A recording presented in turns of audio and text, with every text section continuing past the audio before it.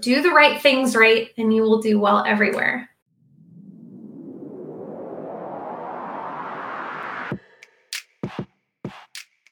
Hey y'all, got my coffee. It's game time. What up? What we're talking about this morning in 2 minutes is what I've learned changing industries. So I consider myself a jack of all trades.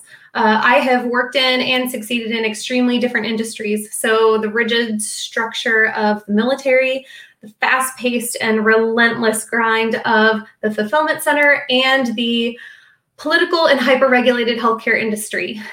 Through all of these industries, I have found success in a handful of things that I wanted to share with you so that you could take them away into whatever it is that you're doing, because what I found is that not everybody goes to different industries. Some people stay in the same industry their entire life. So if you're thinking about changing industries, or you're wondering maybe if someone's skills are translatable from another industry, here to help you out. So number one, good leadership is good leadership.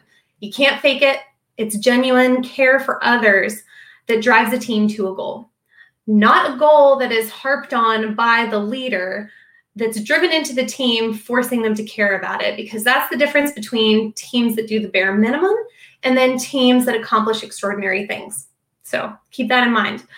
Number two, motivation, good attitude, professionalism, drive. That does not change meaning or impact across industries. Really showcase those soft skills, and I think that you're going to go far.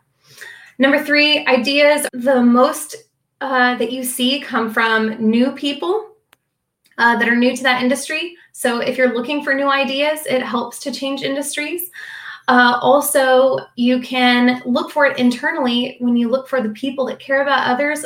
Or if you're not seeing good ideas, it could be indicative that you have a lack of trust in your lowest leadership levels, because people who are affected by a problem will bring up solutions to leaders that they trust. Okay, so if you're not seeing that, there's something going on at your leadership levels below you.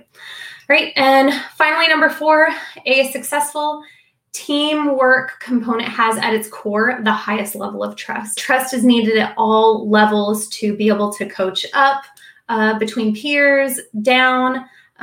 No one is going to take anybody seriously if they don't have a core level of trust. So if you can bring elements with you, with yourself, to whatever organization you're going to, whatever industry, and you can earn that trust, then you will be successful. So thinking about changing industries, if you're nervous, know that the knowledge gap is not the biggest gap. It's actually the easiest one to bridge.